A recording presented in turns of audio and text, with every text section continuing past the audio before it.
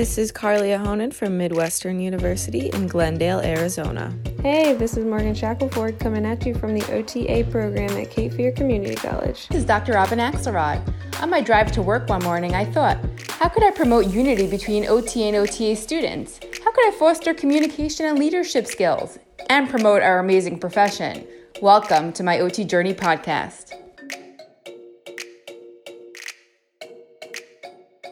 Okay, so Morgan and I would like to introduce Karen Rice, the creative director and co-owner of Arcadia Therapy Services in Arizona. She's also an OTR and she's a co-founder of Raising Hope Therapy Dogs, a nonprofit here in Arizona that aims to place therapy dogs with families of those with significant need. All right. Hi, thank you for having me. Hi, Karen. This is Morgan. Hi, Morgan. I just wanted to see if you could tell us a little bit about a typical work day for you. So a typical work day for me is very different than a typical work day for the therapists who work for our therapy company. So in summary, my work day often involves a schedule to go out with OT assistants and meet with families and update care plans. And if there's a cancel or a no-show, we either go out to lunch and just catch up and problem solve things together, or I might jump into my email and take care of a lot of details.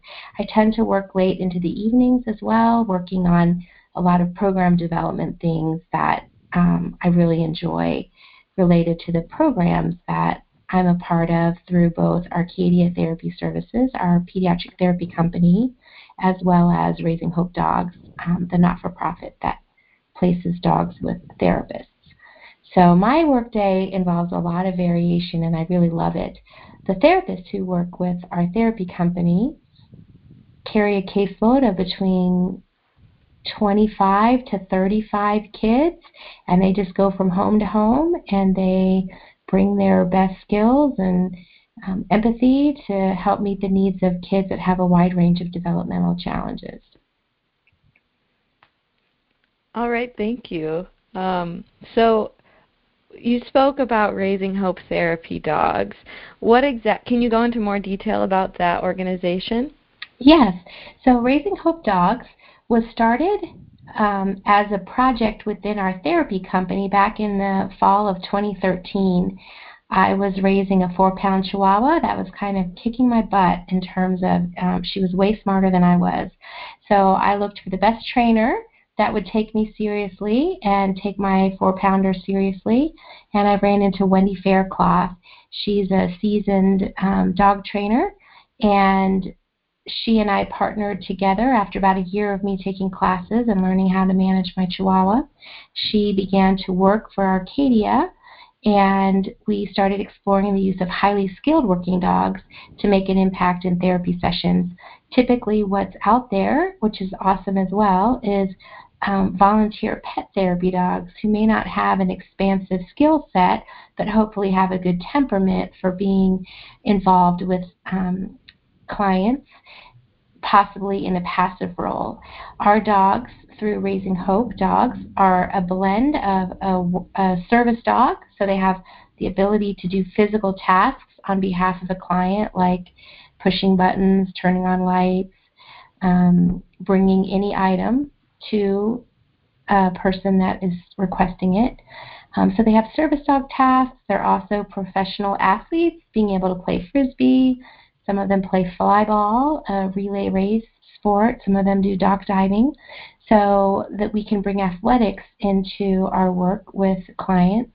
And then also the dogs have that reliable therapy dog type temperament where they can go into a wide range of situations and be relied upon to be thoughtful and pleasant no matter what the conditions are.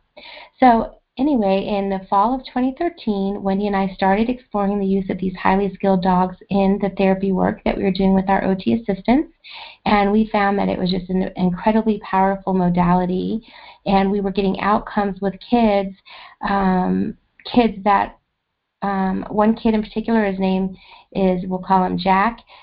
Jack, anytime he got overwhelmed in his life, he would have to put on latex gloves because he just couldn't handle touching the world in his environment. And after one session of playing with Frisco, our first working dog, and managing the spit on the toys, he was able to go, even just in that one session, go from needing to run to the bathroom to wash his hands to wiping his hands off on Wendy's pants to not even noticing that the spit was there. And even that session was just like a jaw dropper, and it changed me on behalf of that kid. But what was even more powerful, if less dramatic for me personally, but still more powerful for him, was that as a result of his ability, his motivation to handle stuff on his hands from playing with the dog, he was able to not have to wear gloves anymore. Within a month or two, that you would say like limiting, if not dysfunctional behavior, was completely eradicated from his life, and the parents directly attributed that to the intense experience that he had and his desire to interact with the dogs. So that was just one of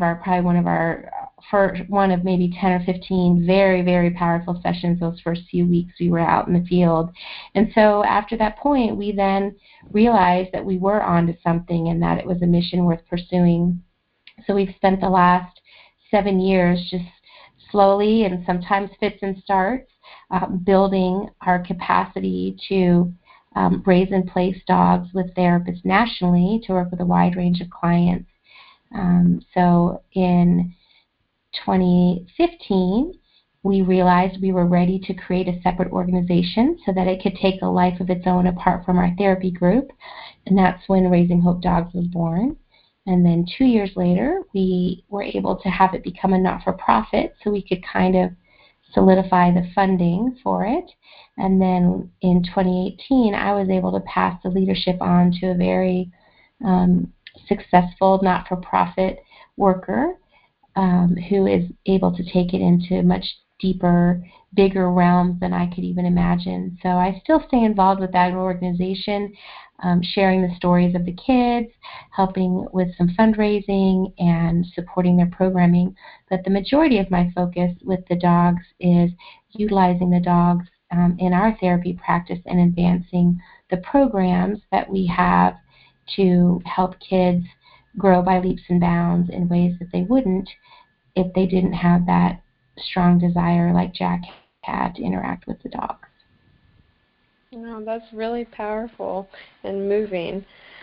I just have to take it back a little bit and ask a pretty general question. Sure. As a OTA student right now, I am constantly being asked, why do you want to go into OT? So I want to ask what got you into OT? Well, it was a little bit of an innocent choice between going into nursing and going into OT school. I had spent some time it took me 8 years to get a 4-year degree, so I was one of those that had a hard time launching my young adulthood. So when I was in breaks from college, I would go work in a range of healthcare settings to try to narrow down my interest. And I think I just had a sense from talking with people, doing some observing, that occupational therapy is a field that has the opportunity for more creativity and more innovative thinking. And so I think as a young adult, I had no idea the depth of my free-spirited nature, my entrepreneurial spirit, and my willingness to take risks and just do funky things that everybody else thinks is a really bad idea. So as it's turned out, having occupational therapy as my life work has given me that freedom to use my strengths and nurture my interests to make a really strong contribution. And I see occupational therapy as more of a philosophy and a way of life than even just a job or a great career. And so when I think back to that innocent decision where I almost like drew straws or flipped a coin between nursing and OT, I'm just so grateful for the people who encouraged me to try OT, because it's a fit that's of the deepest degree, and I really can't imagine being or doing anything else as a contributor to society. That's awesome. I think it definitely fits you from what I've learned so far. Definitely. It does. I love the innovation that our profession promotes, and then just all the different realms that we can work. It's just really a powerful opportunity. And I also love, too, that, and this is one of my motivations for trying it, is in OT you can work a little or you can work a lot. And I know that in other healthcare professions there can be that flexibility as well. But, for example, in nursing, that 12-hour shift idea felt a little daunting to me, because I wasn't sure that I would want to commit to, or teaching, you kind of got to be in the classroom for a solid 8 hours if you're going to be legit for the day. So I really liked just the flexibility that I heard our profession affords, and certainly the therapists who work for our company, if they want to take on 2 clients twice a week, that's great. Or if they want to do 10 clients 3 days and take a 4-day weekend, like whatever work that people want to do, in our setting at least, home care visits, it can be very personalized to meet people's other life goals. And so that definitely was a draw to me that I felt was somewhat unique in our setting, the ability to personalize how much or how little work we do. I feel like that definitely keeps the passion going, too, for Yes. OT, when you're not burning out from working those 12-hour shifts and everything. Yeah, the clocking in and the clocking out and the having to be on for a certain period of time that's long in duration, and people's lives are, in your hands, so to speak. Their well-being is certainly something to be responsible for. I just don't have that kind of attention span to be on and to not make mistakes for 12 hours straight. That just would be, the pressure would keep me from being able to do that work for very long. I would probably be one of those that could work in a setting for 2 to 3 years, and then I'd have to go take a sabbatical for a year, because I do think that, serving people in the healthcare profession is a high honor and a deep responsibility. And so I think it does weigh on me more than people who are naturally aware of their environment and on it all the time. I see people who are truly gifted in those types of jobs, and I'm glad they're there, but I'm also glad I'm not there. Yeah. So, I understand that.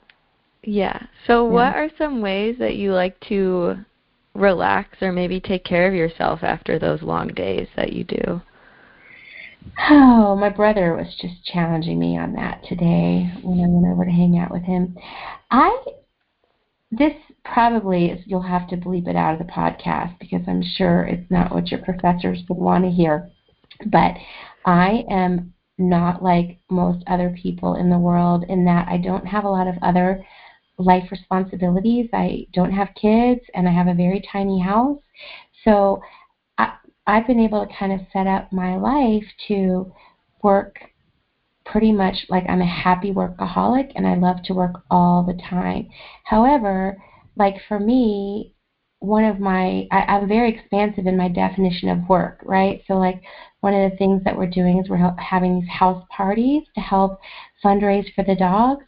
So part of my, quote, work is being able to send pictures to Costco, and I get to put them into little storybooks, and I get to work with a young friend of mine who's great at sewing, and so we pick fabrics and we make bandanas as thank you gifts for the parties, dog bandanas that also could be used as napkins, cloth napkins. So like is that really work? No, it really isn't. Like I would say 60% of what I do really doesn't fit under the category of work, but because, like, as people traditionally see it, but because I am so singular focused in my life, I just make sure that everything I love to do kind of fits under the category of advancing our therapy company and advancing the dogs.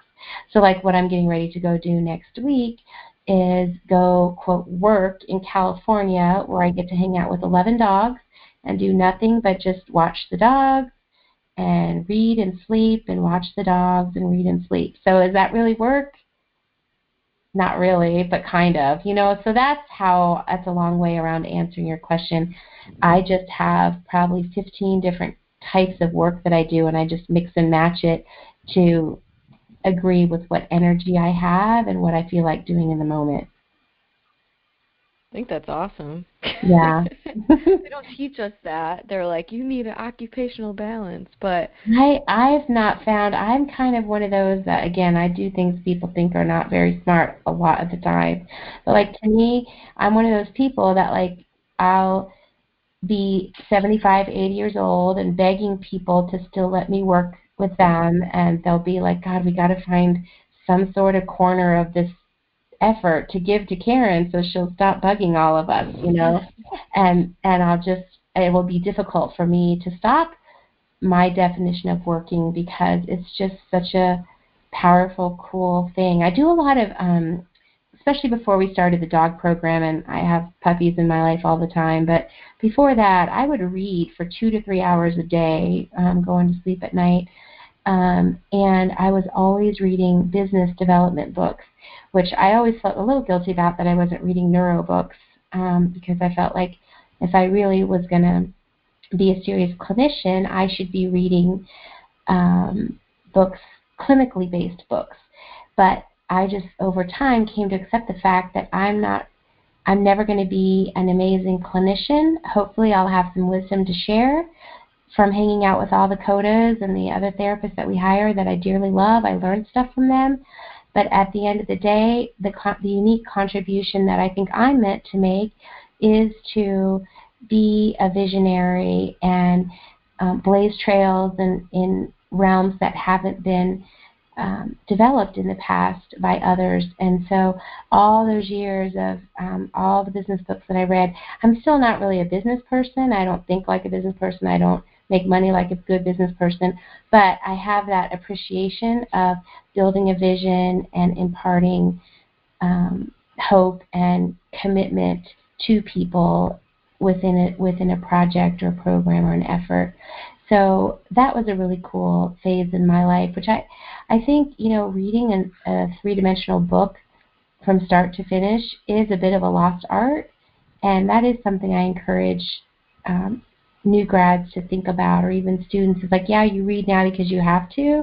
Give yourself a year or 2 or 3 after you graduate to stop reading, but then find those topics that fascinate you and motivate you, and commit to finding that time to read, even if it's just, breaks on your holiday or whatever. Like, my main time that I read now is we go to Virginia for an early Christmas every year, and the house we go to has no dogs, and it's very clean and very tidy, and I just probably read 12 hours a day when I'm there, and so I find those times to still continue that practice of purposeful learning.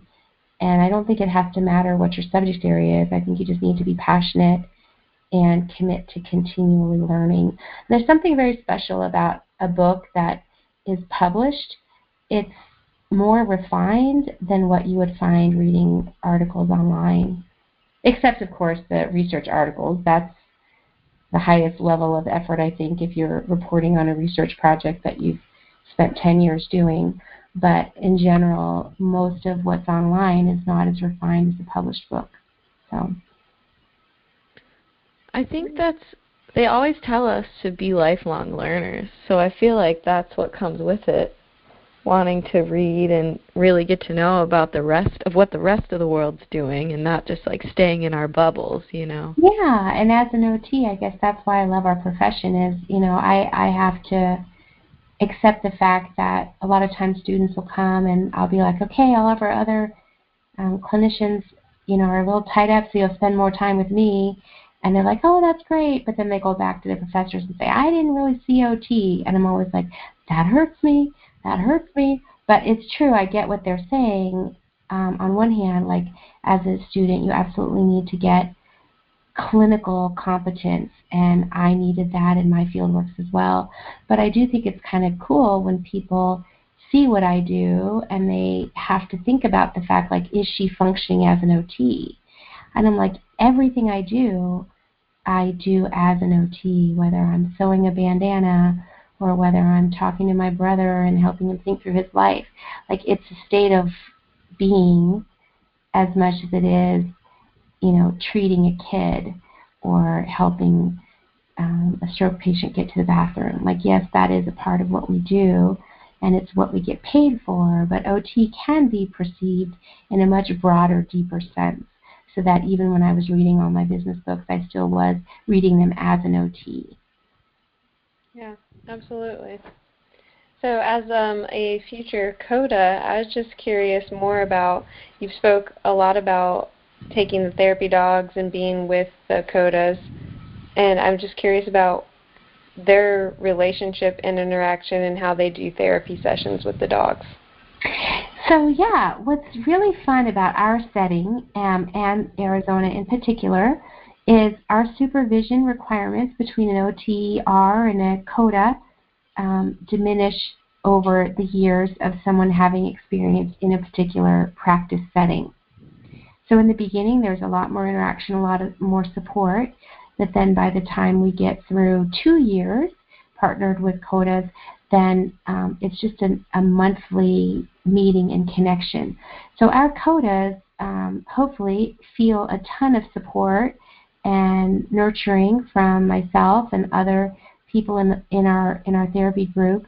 But I make sure that our supervising OT partners actually write the progress reports in the homes so that the CODAs aren't having to do that, and then it gives the OTRs a unique contribution that we get to be up close in designing the care plans and upgrading them and revising them to meet the family's most current needs.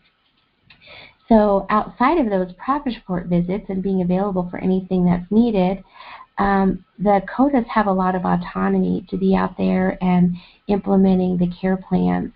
And so the CODA that we have right now, who has a working dog, he's actually a Chiweenie. He's a Chihuahua dachshund, about 20 pounds maybe. And so he fits really nicely in her car, and she has a carrier that she will bring into the homes that need it. So Rebel can take a break if she gets busy working on a skill that doesn't require the dog directly. So I established the goals of, let's say, the mom's like, I really need him to brush his teeth. He's not letting me get inside his mouth. So I write the goal that Nicole and the child will work on brushing up and down and back and forth and tolerate mom working it after he's practiced or whatever. So how Nicole implements that goal is really up to her. So Rebel doesn't even necessarily make the care plans because he's a modality that she has the training and the autonomy to decide if she wants to use that or if she wants to use a model of teeth, from the dentist, or if she wants to do the Brush Up app on her iPad, or if she wants the kid to brush the mom's teeth. Like, she gets to decide how she implements that goal. And so she really has been out on her own the last couple of months. It was about a 6-month process where I was in the homes a lot with her, getting her oriented to using the dog. But once the dog was placed with her and she was kind of checked off as being independent, she uses her own clinical judgment as to how and when she uses Rebel and when she lets him hang out in the car or in his box. So I don't know if that kind of answers your question about sort of what that looks like as a CODA having access to a working dog. Yeah, definitely. Thank you. Mm-hmm. And you mentioned the toothbrushing with your client population, but what other types of skills are you working with clients with these dogs at Arcadia Therapy Services? Yeah, it's pretty crazy. Just about any goal can have a an application using a working dog. So all the self-care things, the dogs are taught to tolerate a wide range of handling.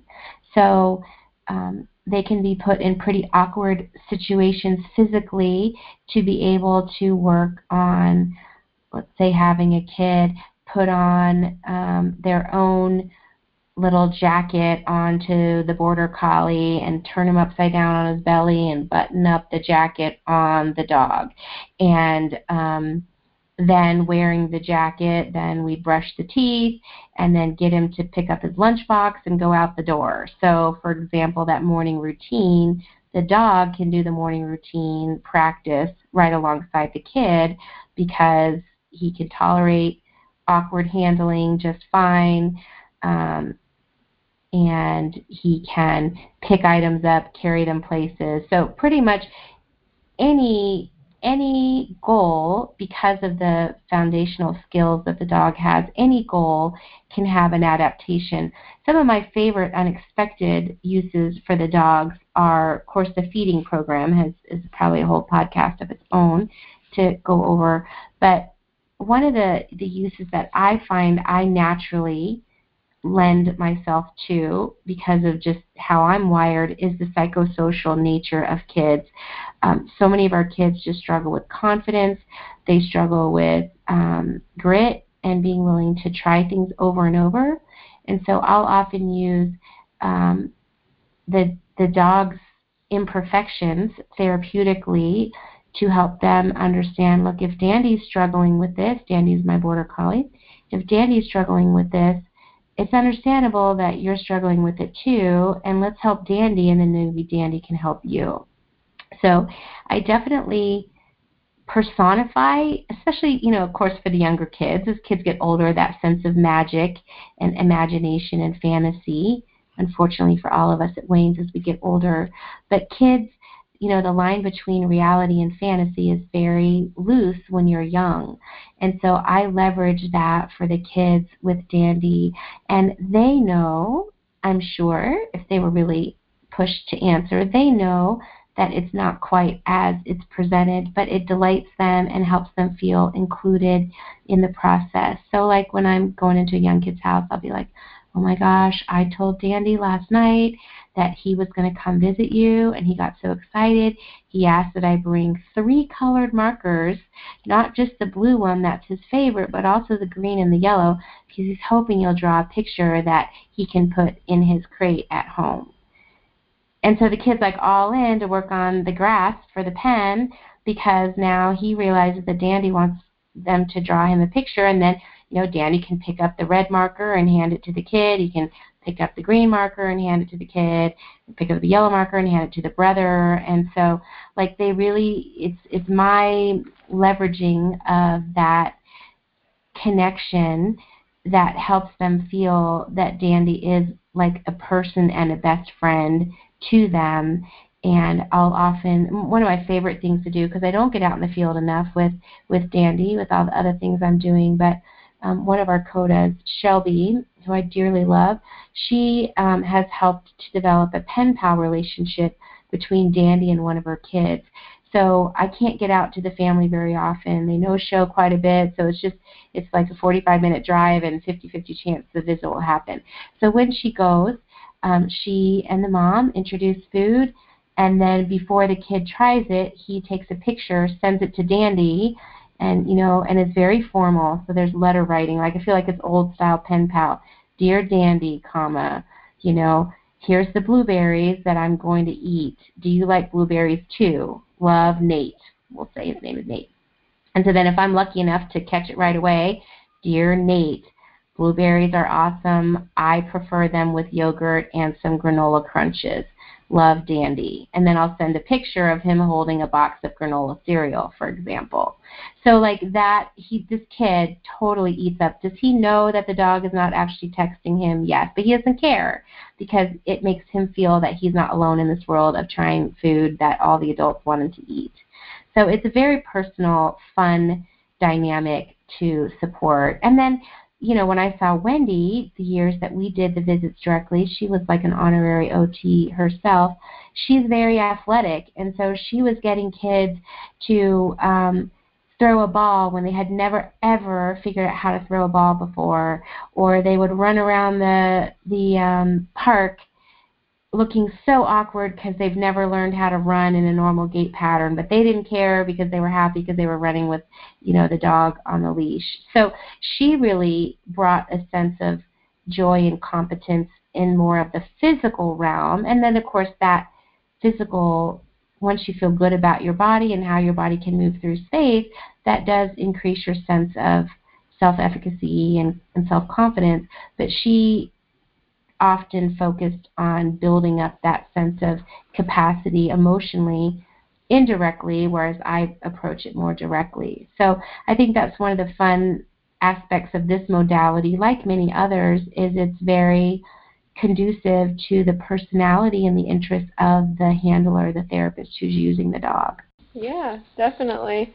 I just think that they are such a wonderful motivation for the children, it sounds like, just to be involved and want to take part in the therapy.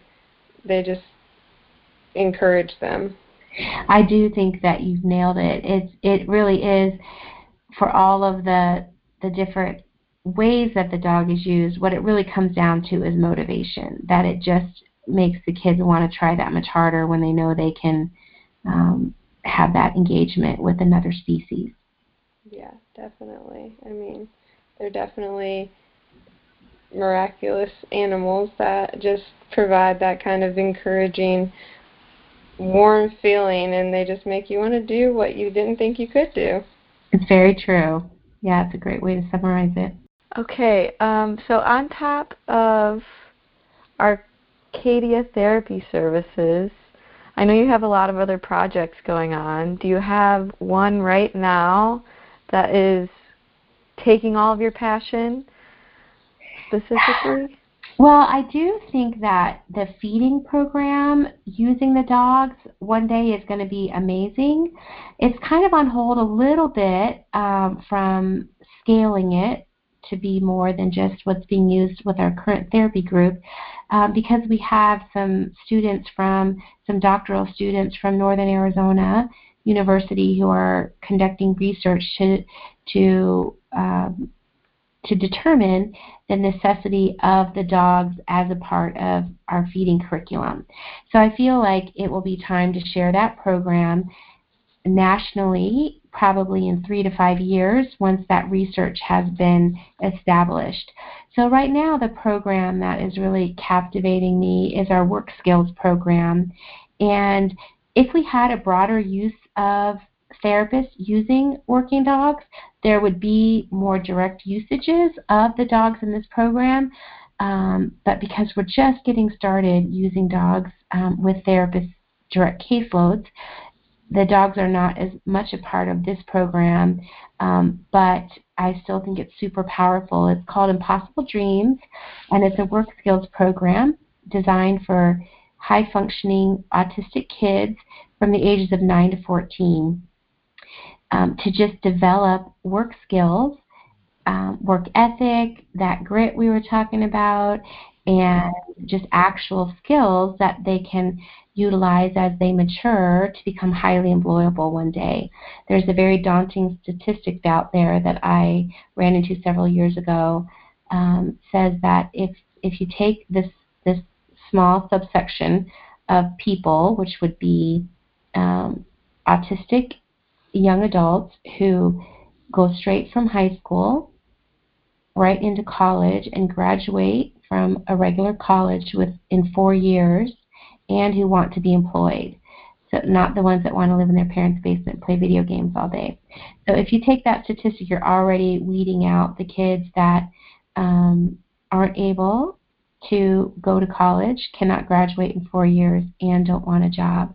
So of that group of kids who were able to go straight from high school into college, graduate in 4 years, which, by the way, I was not able to do, and so it's not a small feat, right, to go straight in from high school to college, graduate in 4 years, and desire to be employed. The unemployment rate, not even the underemployment rate, but the unemployment rate for that population is 85%. And that being the passionate worker that I am in my life, I just think that's devastating that, the general unemployment rate is 4%. So we're talking 4% versus 85%. And so as much as important as college degrees are and as much as it matters to be academically successful for these kids, the generalization is not automatic, right? Because if they can graduate from college, why can't they get a job? And so my desire through this Impossible Dreams program is to give kids another route for learning that more directly parallels to employability. And so we're just kind of, in some ways, in the beginning stages of exploring this, but we're also far enough along that we're already looking to work with a woman out of West Virginia who's going to help us package this and market it multi-city so that therapy companies like Arcadia around the country, one city at a time, would be able to implement this program. It's basically a 10-week program where the kids work with their therapists, could be teachers in a school district also, but where kids work with professionals to help them get ready for a competition. And the competition is a big to-do. There's, a uniform. There's etiquette recommendations. There's all sorts of cool things that go along with it, but it's basically like a science fair for like artisan, media, technology, kind of a science fair style where they present with a board behind them showcasing their work. And then the evening ends with a culinary competition, which is kind of like a Master Chef Junior or Chop Junior with less innovation required. They can follow recipes rather than have to create their own on the spot. But it's a super cool, fairly simple curriculum, but that's super rich, I think, in preparing students to be amazing as adult workers one day, and gives us therapists something bigger than just the therapy session to work toward. So you've got those 10 weeks to accomplish something really big, and you get sucked into the effort of it all, and you worry about it. You try to get the supplies to help out the family if need be, and you go on a Saturday to their house to make sure their science board is ready for presenting, and then you're just so proud of them when you see how hard they work. And there's 3 competitions a year, so if a kid were to be in that program for as long as 10 years, that would be 30 opportunities that they have to be very brave and stand in front of a panel of judges and get good at communicating how they accomplished the work that they set out to do. So that's the one that I think is captivating me the most right now in terms of its readiness for innovation and sharing with other cities. But the dogs are always near and dear to my heart because I spent 6 long years learning how to live and work among dogs and understand them. And I feel like pairing the dogs with my innovative nature, that these dogs will be able to go places and do things over the next 10 to 20 years that at this point we can't even imagine, because you share a dog with a therapist who has a mission and a purpose to serve a particular population, and the sky's the limit as to what they can do with their dog. So it's going to be really fun, I think, over the years to see where the dogs go and how they help advance our profession. Yeah, absolutely. And just what you were just speaking on before, I just really find that very interesting with anything to do with occupational therapy and autism, intellectual disorders, and mental illnesses, and helping that kind of population find careers and retain those careers. I feel like that is just not as typical. Yeah, it's pretty non-traditional, isn't it? Yes, that's the word I was looking for, non-traditional. It really is. I like that area a lot, and just think that it is something that should be more recognized. It's true. I think the occupational therapy brain really is, through schooling, is nurtured to be very different than any other setting or any other specialty or any other. I always admire speech therapists for their level of knowledge and precision about a fairly small part of the body. When you think about the swallow mechanisms and the speech language, the speech mechanisms of the mouth and tongue and pharynx and lungs, and to have an advanced degree specializing in, to me, such a important and specific part of the body and part of life is amazing. Like, I could never be that detailed of a learner. And then when I think about the physical therapists and how they are so dedicated all those years to study muscles, and again, a fairly precise part of life that obviously affects everything we do, but yet that's their brain. When they go to see a client, they're seeing that person as a body moving through space, maybe connected to a soul and a spirit. But the job of the occupational therapist is to look at that person and kind of almost see everything simultaneously, which I think is a tall order. It fits my global personality quite nicely because, like I said, I don't think I could imagine having the depth of attention span for learning the precision that is expected of speech and physical therapy. But I think that OTs need to be relied upon to value that total picture and to see the mental health challenges of caregivers, and to take that time in the stroke patient's room and to look at that wife and say, how tired are you, and is there anything you want to talk about today, related or unrelated to your husband who's going through all of this? And nobody else is expected to see everything in the same way that I think occupational therapists should be expected, because that's our unique contribution, is that holistic measure. And so, Morgan, to reiterate what you were saying about the mental health and employability and all of that, like, you not only do you have to see everything about that person and their current environment, but you have to imagine, you have to kind of fast forward that person's life to 10, 15 years down the pike and try to imagine what their challenges are going to be based on the patterns you see now. And that, I would say, is more true for like our setting where we are long-term. We're not just seeing a client for a couple weeks in an acute care setting. We're with these families sometimes for 5, 6, 8 years. So obviously our commitment to what their future looks like needs to be deeper when we're involved over a longer period of time. But it's just a really cool way, unique way in which occupational therapy can contribute to a larger medical team. And so I do like being that more unique example that students can look at and say, all right, well, I may not want my life to look just like hers, but I certainly like this or that, because the more creative and out-of-the-box OT can be, the deeper opportunity we have to change lives. Yeah, definitely. And that creativity also just like works so well with the other disciplines as well. So I think we all work well together, like the PT and the SLP and the OT and the CODAs. It's a good really mix. Cool. It really is. And then you get into the really medical settings, and then you get the respiratory therapists, and you get the neurologists and the psychologists and the neuropsychologists and the, all these just really cool specialties. And sometimes I think we feel a little, as OTs, at least I do in those settings, sometimes I feel a little underwhelming in terms of my realm of specialty.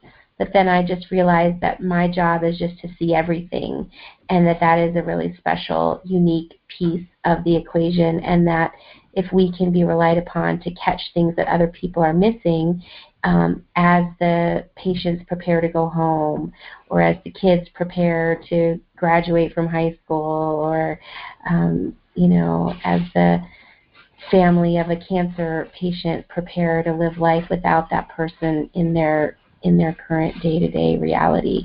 Like, we have to be relied upon to see things that others don't, because we do have that global background in our education. So I love supporting OT students because you guys are in the thick of setting up your future, and it's a really cool place to be. It's really nice that you put your time into us, because you show us like all the places we can go in the future. Yeah, it's kind of like the sky's the limit. It's really exciting. Yeah. It is exciting. I can't wait. Yeah. Well, thank you for chatting with us tonight. We definitely learned a lot about what you do and about the dogs. Is there anything else you'd want to leave us with or wrap it up? Well, I just think it'll be fun to see where this podcast goes and where each of you go in your careers, and I would be happy to stay in touch with people. If there's a way to give people my email or my phone number, we can certainly do that. And if this podcast reaches anyone who's interested in the things we've talked about and want to connect with me, I'd be more than happy to have a conversation. For sure. We'll put your information with the podcast so people can reach out. Perfect. Well, thank you, Carly, and thank you, Morgan. It was really a privilege to be one of your guests in this new venture, and I wish you guys the best. Thank you. I appreciate it. Have a great night. You too. Okay. Bye-bye. Bye. I hope you enjoyed this podcast. Thank you to the student contributors. If you liked it, please subscribe to our podcast on Apple Podcasts, iHeartRadio, Spotify, Stitcher, and Google. You can also follow us on social media, on Facebook at MyOTJourney and on Instagram at MyOTJourneyPodcast. Thanks for listening. Go OT!